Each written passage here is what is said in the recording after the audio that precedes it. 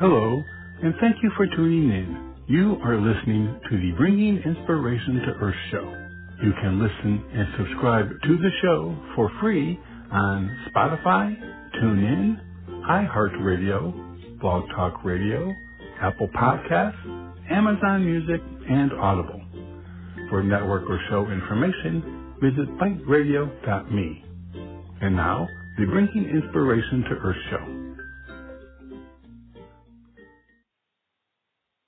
Good day, everyone, and thank you for joining us for this edition of the Bringing Inspiration to Earth show.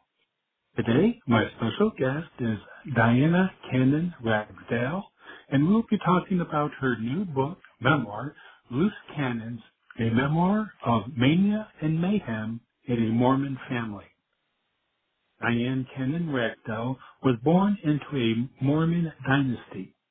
Her father, Ted Cannon, was a local celebrity in Salt Lake City, and her family's ancestors were contemporaries of Brigham Young, and they had many dark secrets to keep. Growing up at the mercy of her mother's depression and father's undiagnosed schizophrenia, Diana and her 5 siblings were left to fend for themselves as their mother and dad rotated in and out of psychiatric hospitals and police custody. In Loose Cannons, Diana traces her rebellious 1970s girlhood amidst her father's multiple suicide attempts and remarriage to her mother's sister. As she and her siblings barreled through into adulthood, they weren't ready for it. They tried to rely on each other while reproducing broken relationships of their own. Diana Cannon Ragsdale is an author, retired physical therapist, and mental health advocate for survivors of abusive and dysfunctional families. Diana attended Utah State University on a dance scholarship and then several years later received her degree from the University of Utah. In retirement, she has dedicated herself to travel and creativity.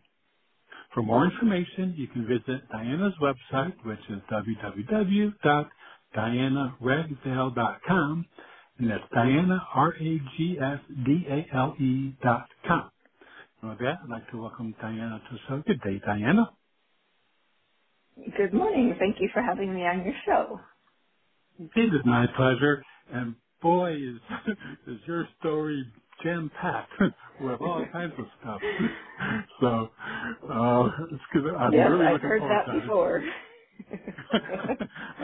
And you've lived it, so you know very personally exactly what that's all Yeah, about. there's that. There's that. So, well, I guess the first part, I usually, when I talk to individuals who write memoirs, one of the things that stands out to me, first of all, it takes a lot of courage to write a memoir, and especially including one that's filled with dysfunction, challenge, and all kinds of obstacles. When you set out to write your memoir, did you have any hesitation or any kind of reluctance to putting in all of the details that you did? No, I really didn't. When I set out to write my memoir, my only thought process was I just had to do it to understand myself and my family and all the chaos I grew up. Because before I started writing it, I really didn't understand all that was, involved in our family dysfunction, and I just had this voracious need to finally understand why I had made the decisions I had made and why I had gotten to where I was. And that was my only focus, was just I have to get this out of my heart and my head and on paper, and I've never really looked back. I haven't had any hesitation in sharing my story. Oh, that's great. Now, with the Mormon connection, that had to have been, whenever I hear of any kind of, article or any kind of news about, that kind of hints at, dysfunction, in particularly in the Mormon community. What what kind of reaction did you get, from them? How did that play out, with the idea of, putting it out there as, part of, I guess, Mormon royalty in a way, as far as your family's history? Yeah, that's been an interesting challenge. So when I got close to publishing my book, I had not second thoughts, but I had, visions of having some men standing on my front porch and saying that I was, like fired from the church, or some kind of negative, kickback. But I really haven't had anything like that at all. I think there's so many platforms right now where people are speaking about their exit from Mormonism. So luckily for me, I think my timing was good. As far as the family goes, that's been a little bit more interesting. It's been a bit of a mixed bag. I have some family members that are very encouraging and supportive, and really happy that I'm speaking about all of these things, even though they may not agree with me. There are a couple that have been really understanding and supportive that I just had the need to talk about it and, expose what I did. But then there are others who actually asked me not to, and now that the book is out and I actually have, it's a bit uncomfortable at large family gatherings, because there are those that still are just not wanting to talk about it. And I walk in the room and it's like everybody kind of like doesn't want to make eye contact with me, or at least the ones that are uncomfortable about what I talked about in my book. So it's been interesting, but we're all still, cordial and close, and it hasn't been a problem. It's just been a little awkward. Yeah. A hush comes over the room. Sure. It's like, Exactly. Yeah.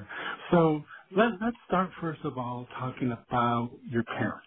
Can you tell us, in the introduction, I mentioned, about your dad having undiagnosed schizophrenia. Can you tell us kind of your experience, about that? I mean, how did he appear to you, and what were some of the I guess signs or symptoms, probably in hindsight, but in, that pointed to that particular diagnosis? Yeah. So, when I was young, I obviously didn't realize that either of my parents were mentally ill. We just didn't know that our parents were any different from anybody else's parents. The first time I really recall hearing anything about my dad's mental illness were stories from my aunts and uncles, and from my mom once I reconnected with her later. So he of course was in and out of the psychiatric hospital, but we never heard. They never talked to us about that as kids. We were little. Those were the times when people just didn't talk about it openly, I guess. But I never remember my parents talking about their mental illness or their emotional state or ours. Never even asked us how we were doing through all of this chaos. So it was kind of strange, because I honestly didn't know that my parents were sick until I was into my probably 30s. So, and then that's when I found out from my stepmother and my mother that my father had been diagnosed with schizophrenia early on, but then I think later on, when he suffered his political demise, he was then later diagnosed with bipolar disorder, and that they thought that the earlier diagnosis of schizophrenia was a misdiagnosis, but he did have paranoid delusions, and it looked like schizophrenia. So who knows? And he never certainly talked to us about it. So. Yeah. Now, I understand that this memoir, a lot of the information for the memoir came from your mother's journals. So tell us a little bit about, about your mother, and then that time period where there was no connection, and just to reconnect and how that all came about. Okay.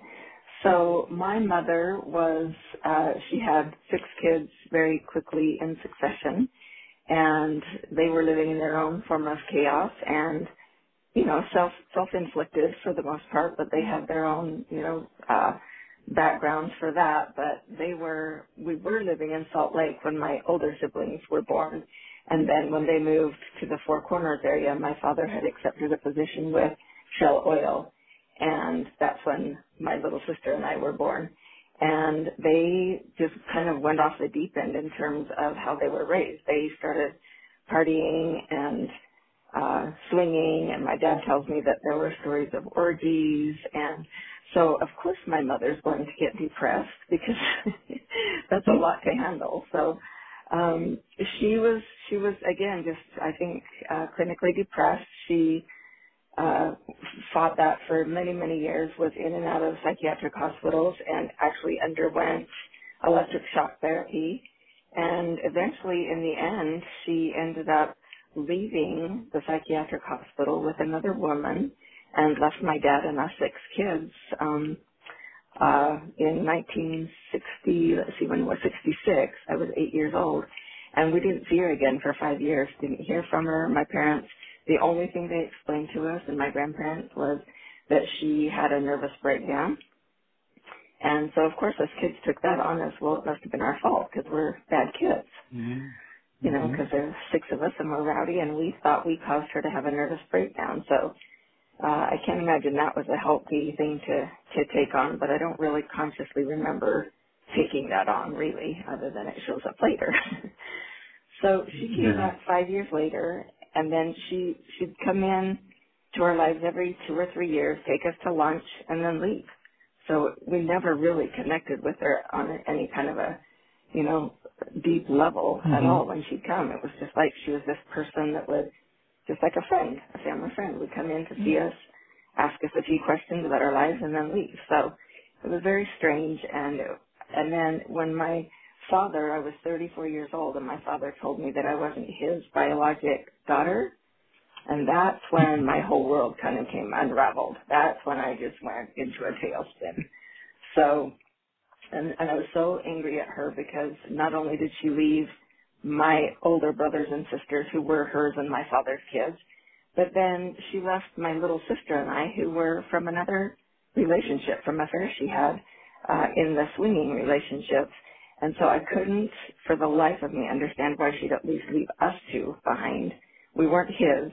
And, of course, she knew who he was. She knew he was abusive. She knew he was mentally ill. And yet she left us anyway. So I was really, really pissed off for a long time at her.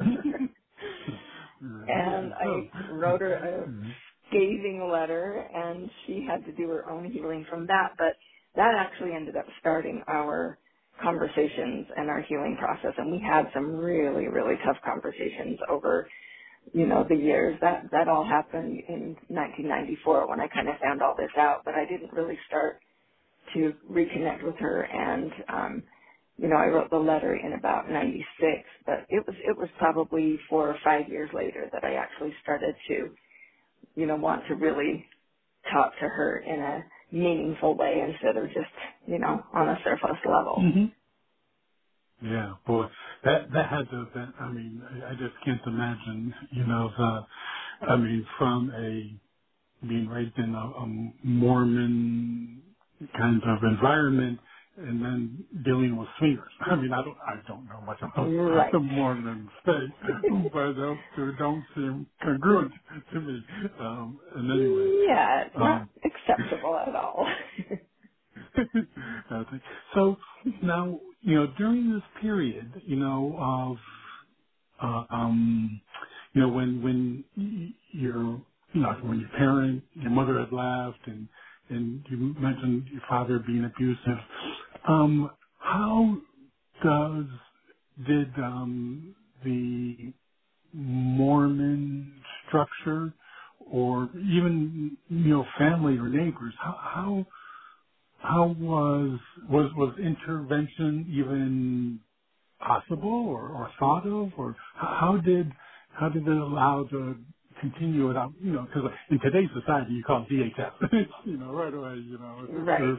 if there's anything like that. So can you tell us a little bit about how I guess, continued without any possible intervention?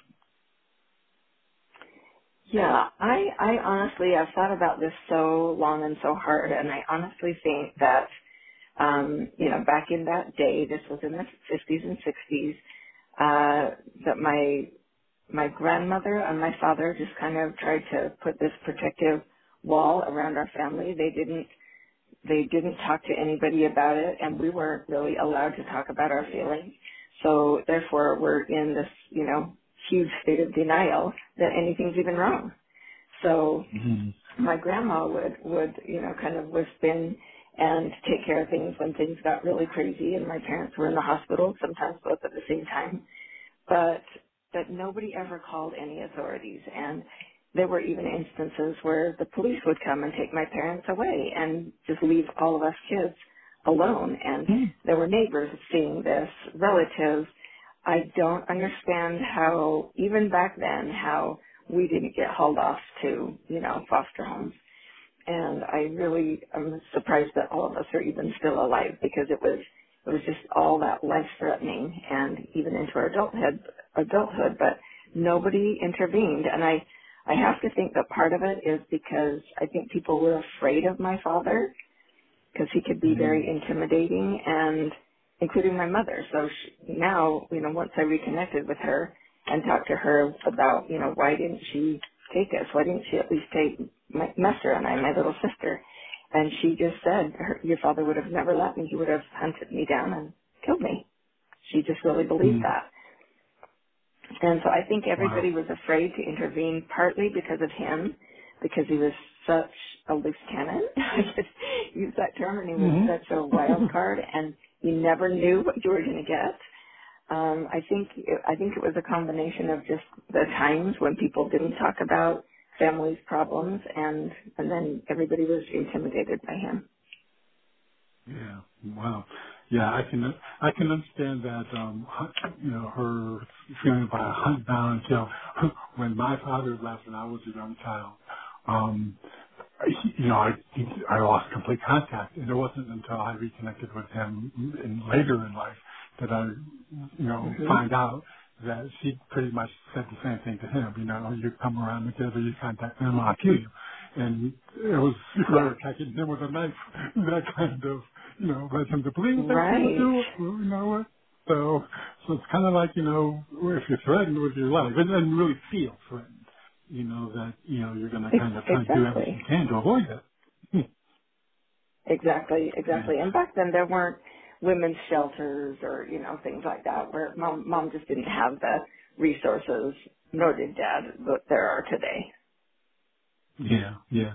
Now, you mentioned that your mom left a facility with a woman. So she had this sexual relationship with a woman. Tell us a little bit about that, because that, in your subsequent reconnection and talking with her about that, how, was this something that, how did your mom kind of come to that realization or that acceptance of that kind of a relationship? Yeah. So, when I started writing the book, I started kind of trying to remember how this all played out when she left. I don't have a whole lot of memories, but I do remember very vividly that about, a week, maybe just a few days before she ended up leaving, she had been discharged from the hospital for just a kind of a familial visit. And she took us to a park, and she actually brought her friend that she ended up running away with to meet us, of all things. And now that I think back on that, I'm like, that is so weird that she would do that. But I think it was her way of just saying goodbye, even though we didn't know it at the time. And, of course we were all little, we didn't understand what was happening. But then later when she did leave, and we got quite a bit older, it was probably when I was 12 or 13, we'd just hear kind of snide comments from my dad or my stepmom, who's my mom's sister, by the way. And, I know, you that's know, just that crazy. we share That's that, just crazy. yeah, it's so weird. We just share, my dad, you know, would say, oh, you know, your mom's a lesbian, and we didn't even know what that was. And, you know, back then people weren't talking about anything like that. So we just thought he was, you know, had an axe to grind and was just, you know, saying mean things about her. So, it wasn't until I didn't really question her, you know, that she was actually in lesbian relationships until she came to see me up at Utah State when I was in college my first year. And she brought a different person because her and her girlfriend that she ran away with to begin with had broken up. So she brought another female with her, and I didn't really question it at first, but as soon as they left, all my roommates were like, is your mom a lesbian? Is she like that lady's super butch? And I was like, I don't think so. I don't know. You know, so, you know, when it's your parents, you don't want to believe this stuff is going on. If they even have a sex life period, let alone, you know, not a typical Mormon, you know, Utah relationship. So I just kind of, again, because I'd been programmed to live in denial anyway, I denied all of that. And it wasn't until I was raising my little kids and my stepmom and my aunt mom, we call her. I just went to her house one day and just asked her point blank, you know, is mom a lesbian? And she said, yeah, you didn't know that. And I'm like, well, I've wondered, but nobody has ever told us. And she's like, oh yeah, she is.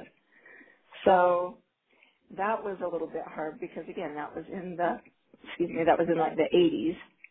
And again, you know, people weren't, especially in Utah, being very open about discussing things like that. And so, you know, and I knew friends that were gay by that time and had, you know, heard about it, but to have it hit our own family and have it be your mother, we were all, and I hate to say this now, but we were all embarrassed by it and embarrassed by her.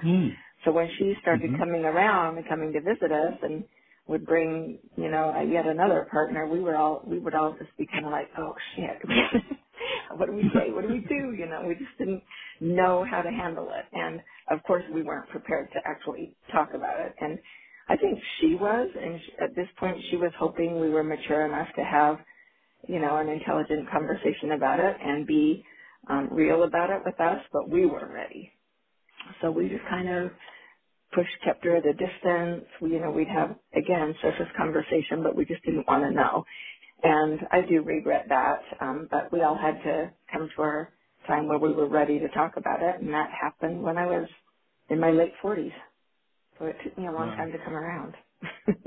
Yeah.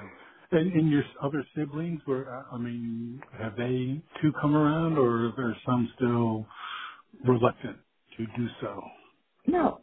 Yeah, everybody has come around. You know, we've all come around in our own way and in our own timing, but everybody became very accepting of her and her partner we just absolutely loved. She had her last partner that we got to know really well. They were together for 20 years, and we just adored her, and we got very close, and we did all reconnect with mom in our own ways, and so happy for that. That's great. And now I read that there were through your mom's journals that you got a lot of information. Can you tell us a little bit about those journals? I mean, you know, those journals tend to be very personal kinds of writing. Can you tell us just a little bit about, you know, how you came upon them, and you know what was that process like going through those journals? Yeah, that's been wild, and I'm just so grateful that she left those journals behind and left them with me. So I didn't know she had all the journals. I knew she was writing, and I knew, you know, she journaled because she, you know, always told us when we'd go visit her that that was her way of, you know, just kind of going through her own healing process, and her counselors had urged her to do that. So we knew that she wrote. I didn't know she wrote every single day, pretty much, since the day she left us. And so I didn't realize that she would have even saved them all or anything, but it was important for her, and that was her way of healing. And then she started taking writing classes, and She actually published a poetry CD, and she wrote a book just for us kids in about 2008 so that we could kind of have a little better understanding of her life. And it was such a gift. But when she gave it to me at the time, and I think most of my siblings, again, we weren't ready to hear what she had to say. It was just too much. So I kind of put it on a shelf for a couple of years. And then I got it out and started to just really, really soften my heart of where she came from and her side of the story, and why she had, it made me understand why she absolutely had to leave in order to save herself. And that's the time when I started to just really have compassion for her and really, open my heart to her. And then she started to get sick. Her health started to decline. And when she was about 2 weeks before she passed, my sister and I were down in Reno visiting her in the hospital, and she pulled us aside and said, I have journals in my headboard. She had one of those rolling headboards that open up. And she said, I want you to go get those, put them in a box and ship them to your house before they get distributed. Everybody takes them, and I want them together. And she knew I was writing my book at the time, or I had just barely started. And she said, I want you to take these, and I think they'll help you a lot in your writing. So it was such a gift, and it was really hard to read them, and because she just, detailed every single bit of her trauma and her healing journal, and just every sort of detail of her life. So it was a little bit difficult to read, but it really helped me understand why she did what she did and why we are who we are, and helped me with the book in terms of just understanding timeline and her voice in the whole narrative. Yeah. I mean, it had to have brought up, that compassionate side of you, recognizing, the struggles that she had to endure and the difficult decisions, that she felt she had to make. Exactly. Yeah, she was tortured with that her whole life, and really tried her best to, be there for us and reconnect with us at the level that she, could, and stay healthy. And she really, really was very open about it. And I think by handing over those journals, it was good for her to release that. And then also reconnecting with all of us kids, she was able to go in peace and know that she had, done the best she could. Yeah, absolutely. Gosh, well, Diana, we're about halfway through the show, so I want to take just a quick 90-second break, and then when we come back, let's go ahead and continue our conversation, okay? That sounds great. Thank you. Great. Okay, everyone stay tuned. We'll be right back after this very brief break. Hello, this is Robert Sharp. I want to thank you for joining us, and I hope that you are enjoying today's show. Just a reminder that we have a wealth of information and resources available on our website, biteradio.me. There is a calendar of upcoming shows, along with an archive link that will give you access to more than 1,600 shows that we have had during the past 12 years. Also on the site is a link to the products and services we provide: books, nature photography, calendars, and 5x7 photo greeting cards. Our show is a free podcast on Blog Talk Radio, iHeartRadio, Spotify, Apple Podcasts, and TuneIn. And you can subscribe for free on any of those platforms by using the links on our website homepage. We are on social media platforms, Facebook, Twitter, and LinkedIn, etc. And we also have buttons to those platforms on the top of our homepage. Our website, biteradio.me, has much for you to explore and enjoy. I also very much appreciate you supporting our guests, and especially today's guest. And now, back to the show. Okay, everyone, thank you for staying with us. Again, today, my special guest is Diana Cannon Ragsdale, and we are talking about her new memoir, Loose Cannons, a memoir of Mania and Mayhem in a Mormon family.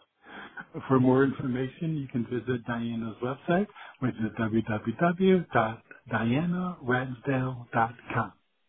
Okay, with that, we're back, Diana. Thank you. I'm here. Okay. Okay.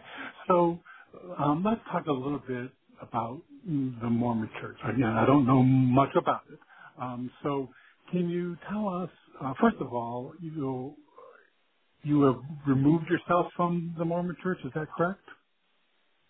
That's correct. Okay. So tell us how does that happen? Is it simply, I was born and raised Catholic, and I just kind of stopped, as far as Catholic. But for the Mormon, faith, can you tell us, what does it involve? Kind of, I guess, leading the church. Okay. So first I just want to say that I don't have any anger or bitter feelings about the church at all. And I've really actually been out of the LDS faith for many, many, many years. I kind of dipped my toe in for a short minute with my third husband because it was, something that he kind of talked me into. But I've really been out of church since I was 28 years old.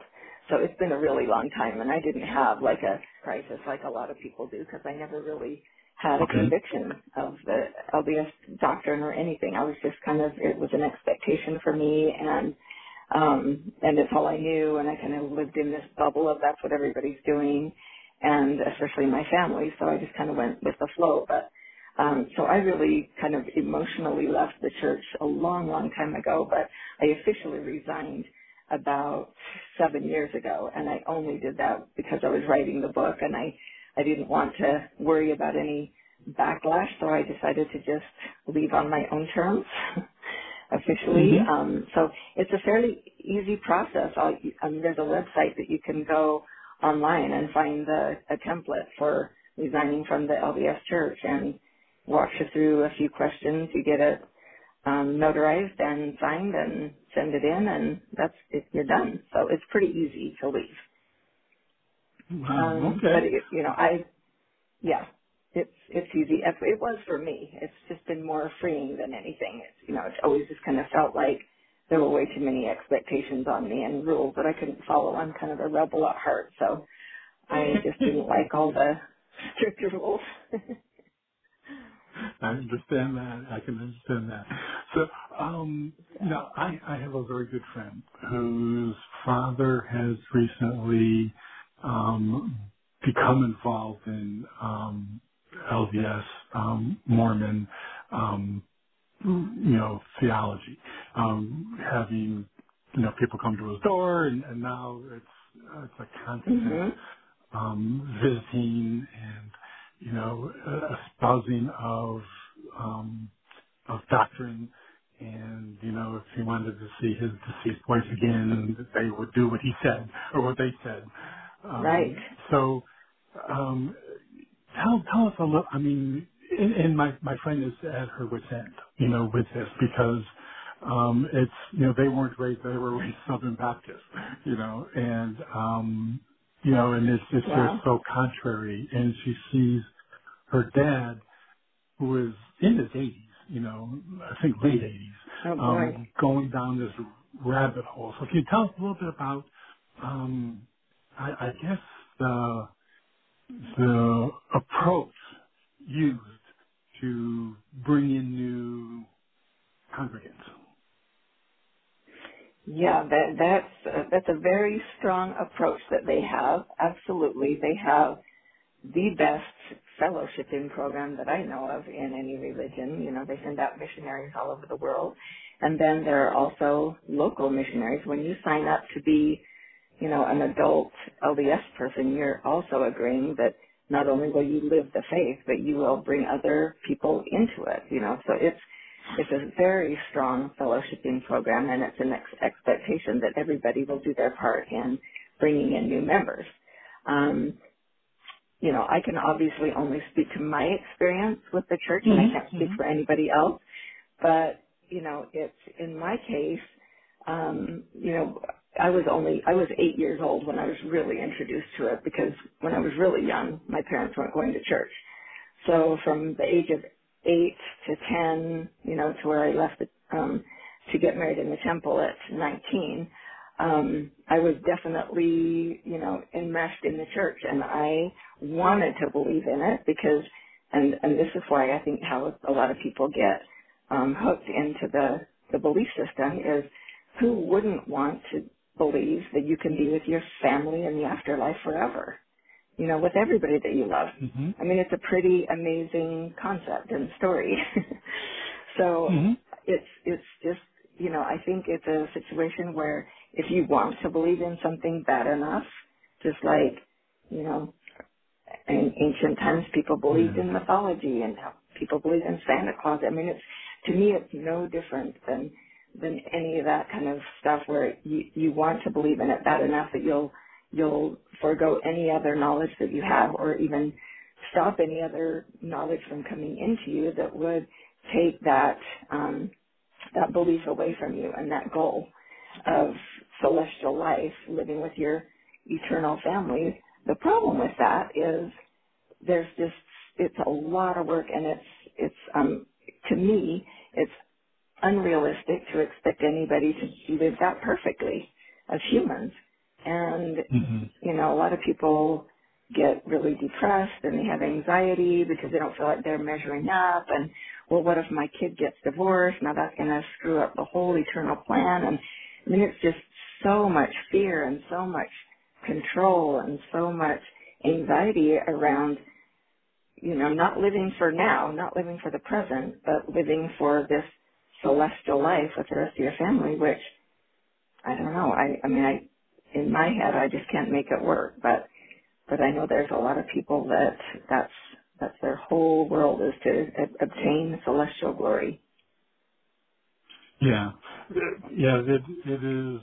Well, I mean, it does seem to set up, expectations that would be, extremely difficult to meet, and then Mhm. also, that of course then, kind of goes down the line. If you can't meet the expectations, then comes, the anxiety, and then from there, I mean, it would just seem to be able to be the basis of so much conflict. I mean, it's kind of like, Right. embedded in the doctrine. The conflict is going to be a natural result.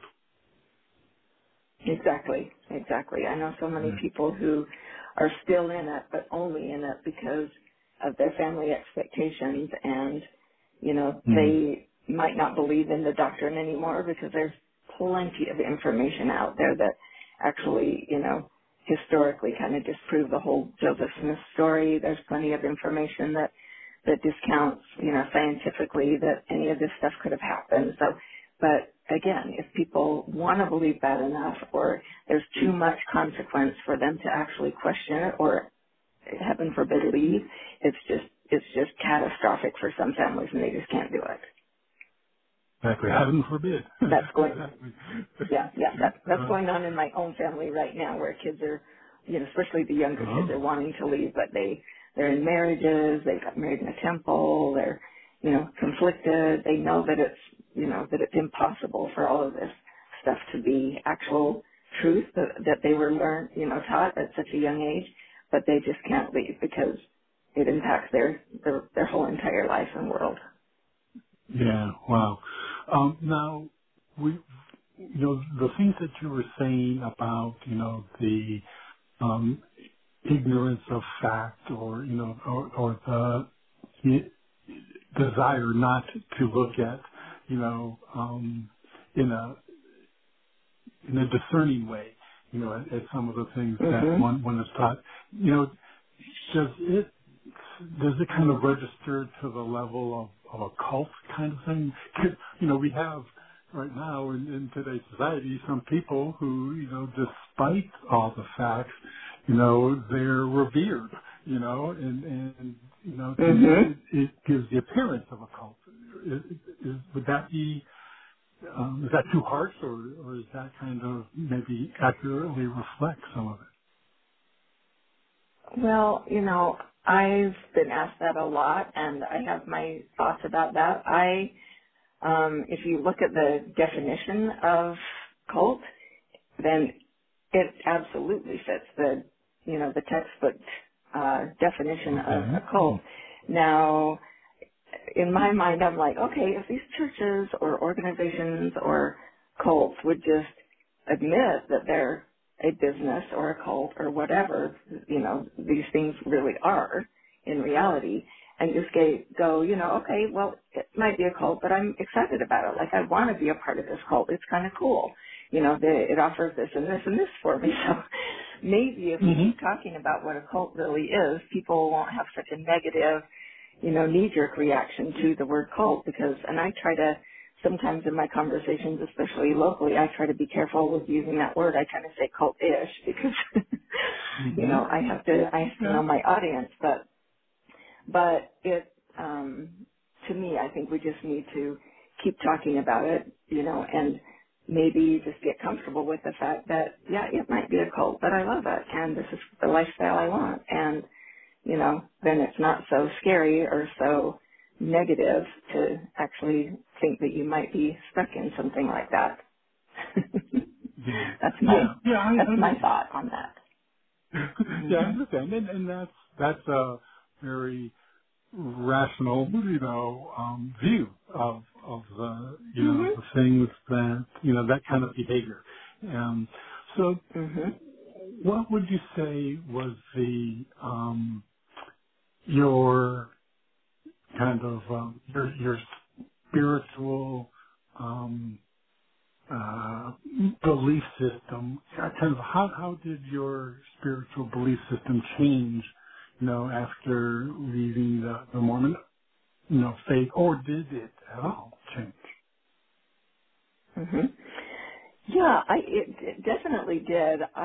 Like I said, I didn't really have a faith crisis, or I wasn't, I didn't necessarily consider myself extremely religious at all. I was in it, more for the community and social reasons, but I did miss that, and so when I was going through some hard times after my third divorce, I really had to get in touch with myself and say, so what is it that you believe? If you don't believe this, what is it that you believe, and who are you, and what are your core beliefs about spirituality, and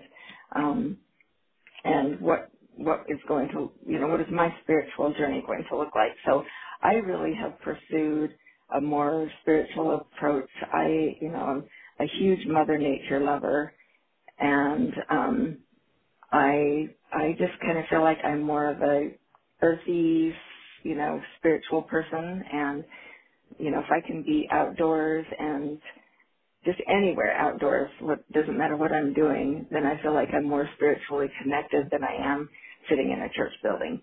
So my spiritual journey has been to be inspired by other people who have gone through kind of spiritual journeys. I've read a lot of Buddha and love the, concept of just loving people and being a good person, not because somebody's forcing you to do it, but because it's the right thing to do. And also just Mother Nature is my kind of spiritual place where I go when I need to, to talk to somebody, or, talk to the gods and goddesses that are out there. If anybody's listening, it's always in nature. That she is Mother Nature is my best friend. I'm a nature photographer, so I go out and my preaching is through photos of nature. You go ahead and see, I love that. Very much. I just, and to me, it's just, that the idea of just connecting with the earth and recognizing, just the beauty in everything around us and the things that we can learn, I think I've gotten some of my, for me, profound insights is just walking, walking in nature. And, so that's, once I recognize that connection, it's like, okay, I'm this one I can do, this one I can do. Right, right. Yeah, I've had those same experiences. It's just, yeah, my happy place for sure. Exactly. So now, would you say that it was worth going through and kind of digging through all of this other stuff, that you kind of had, for some people, would be happy just not looking at the past Mm-hmm. and looking at dysfunction. Can you tell us, kind of, if you feel that it was worth it and why, if someone is kind of leaning against it, why they may want to open up to that possibility? Yeah, that's been interesting. So for me, I can 100% say that it's been worth it. I don't know that it is for everybody, but I was just so conflicted with, with who I was and why I had made some of the choices that I had, and it was actually just making me unhealthy.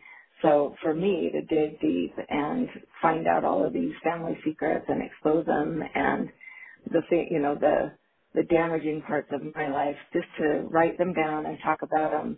And I actually got professional counseling. For me, I absolutely needed that, or I don't know that I would have survived it to this point, or just thrived, because I feel like not only did I survive, but I feel like I've been able to thrive, and despite all of the chaos I was born into. So for me, I think it was absolutely worth it. Now, the rest of my family, I would say I'm probably the only one that is comfortable with that. The rest of them would just assume that I hadn't exposed all of this about the family. And even though we've had some decent conversations about it, I think their mantra and their style is to just kind of keep it, private and secret and hidden, and not to expose it or talk about it. But I don't know where I get that, probably from my mother, because she kind of was the same way and having to write about it. But I just think that by talking about difficult things and uncomfortable things, that we actually heal better than keeping them inside. That's just my own process has worked out that way for me. Yeah, and I can understand that. The recognition, the compassion that you experienced when reading your mother's journals, that kind of feeling and perspective, couldn't be achieved otherwise. I mean, that really is the way you should go about that. So now, with that, idea that, some choose not to, what's your feeling about, keeping someone around who maybe has, hurt you? So can you talk a little bit about,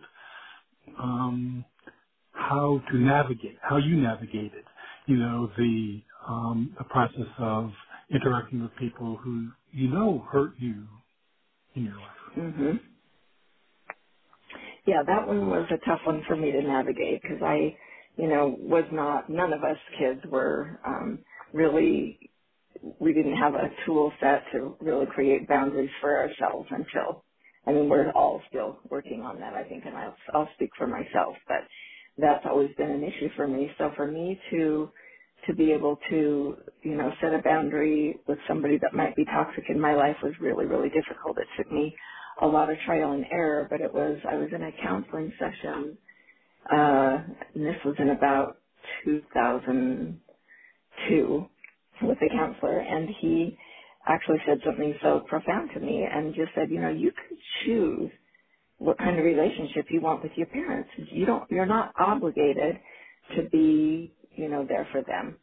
If it's making you sick and you're unhealthy and it's not safe for your kids, you get to choose that. So at that moment, I was like, okay, this can be a conscious decision. Like it was life changing for me, because it was at that point where I was like, okay, I know the relationship between my parents and I is never going to be normal. It just doesn't have that possibility. Too much happened, too much toxicity, too much abuse, all of that, too much trauma for all of us. But once I knew it could be my decision and I could set a boundary on what kind of relationship I wanted with my parents, that I could love him how and when I wanted, or create distance if I needed to. It was so empowering for me to actually realize that. And now that can kind of take place with other people, not necessarily family members, but maybe friends that I've had that are not necessarily, the best friends to have, that might be, a little bit toxic and dramatic or whatever. I'm at a point in my life where I just don't want that anymore. So it's taken a lot of acceptance and reconciliation. Yeah. Yeah, I bet. Now, would you say that the counseling was what maybe helped you become the happy person, the happy healed person that you are? I think so. I'm a huge believer in professional counselors if you find good ones, and I've used counseling since I think I went to my first counselor when I was probably 25, and off and on, because of my chaotic adulthood, I reached out for professional help, and there have been so many times when it's just had this profound message for me that has stuck. And, thank God I was born with a lot of resilience, and I think that helped me so much and actually makes it, possible for me to reach out for help and ask for help. And I'm also, kind of an optimistic person, so I'm always having hope that things can be better. And I know there's, help out there for me, and why not tap into that resource, because I really didn't have any tools on my own to help myself or navigate all of this stuff. Yeah, absolutely. So when it comes time to, for one who maybe would have a traumatic past, is there like no time at all, to better now than never to start to change that story? I think everybody has their own process. My mom used to actually really kind of not force us, but she'd have really lengthy discussions with all of us kids about, I would really love it if she'd been offered to pay for it. I would love for you to get into some counseling. You've got things are going to come up for you at some point in your life. And then as she got through, a lot of her healings, she realized that she was just, beating a dead horse, because she started to realize that everybody has their own time frame on what they need to work on and when. And I certainly did. I was very resistant to getting any help professionally. I was resistant to even thinking I needed any. I just thought it was everybody else that was, making me mad, and that I didn't have any accountability or responsibility. So I lived a lot of my life that way, and even though she offered to pay for it and was encouraging, I just wasn't ready. And I think everybody has their own timeline and their own journey, and that's been a good thing for me to learn also, is that, I'll see maybe a family member who's depressed or having some issues, and I just think, what, at some point push is going to come to shove, and they're going to have to address this, and in their own time and in their own way. This is not up to me to, push that agenda on anybody, but yeah, so I definitely took my time. I'm definitely not a quick learner on that kind of thing. That's so okay, because it was your time. Yeah. So that was Exactly. that was the key.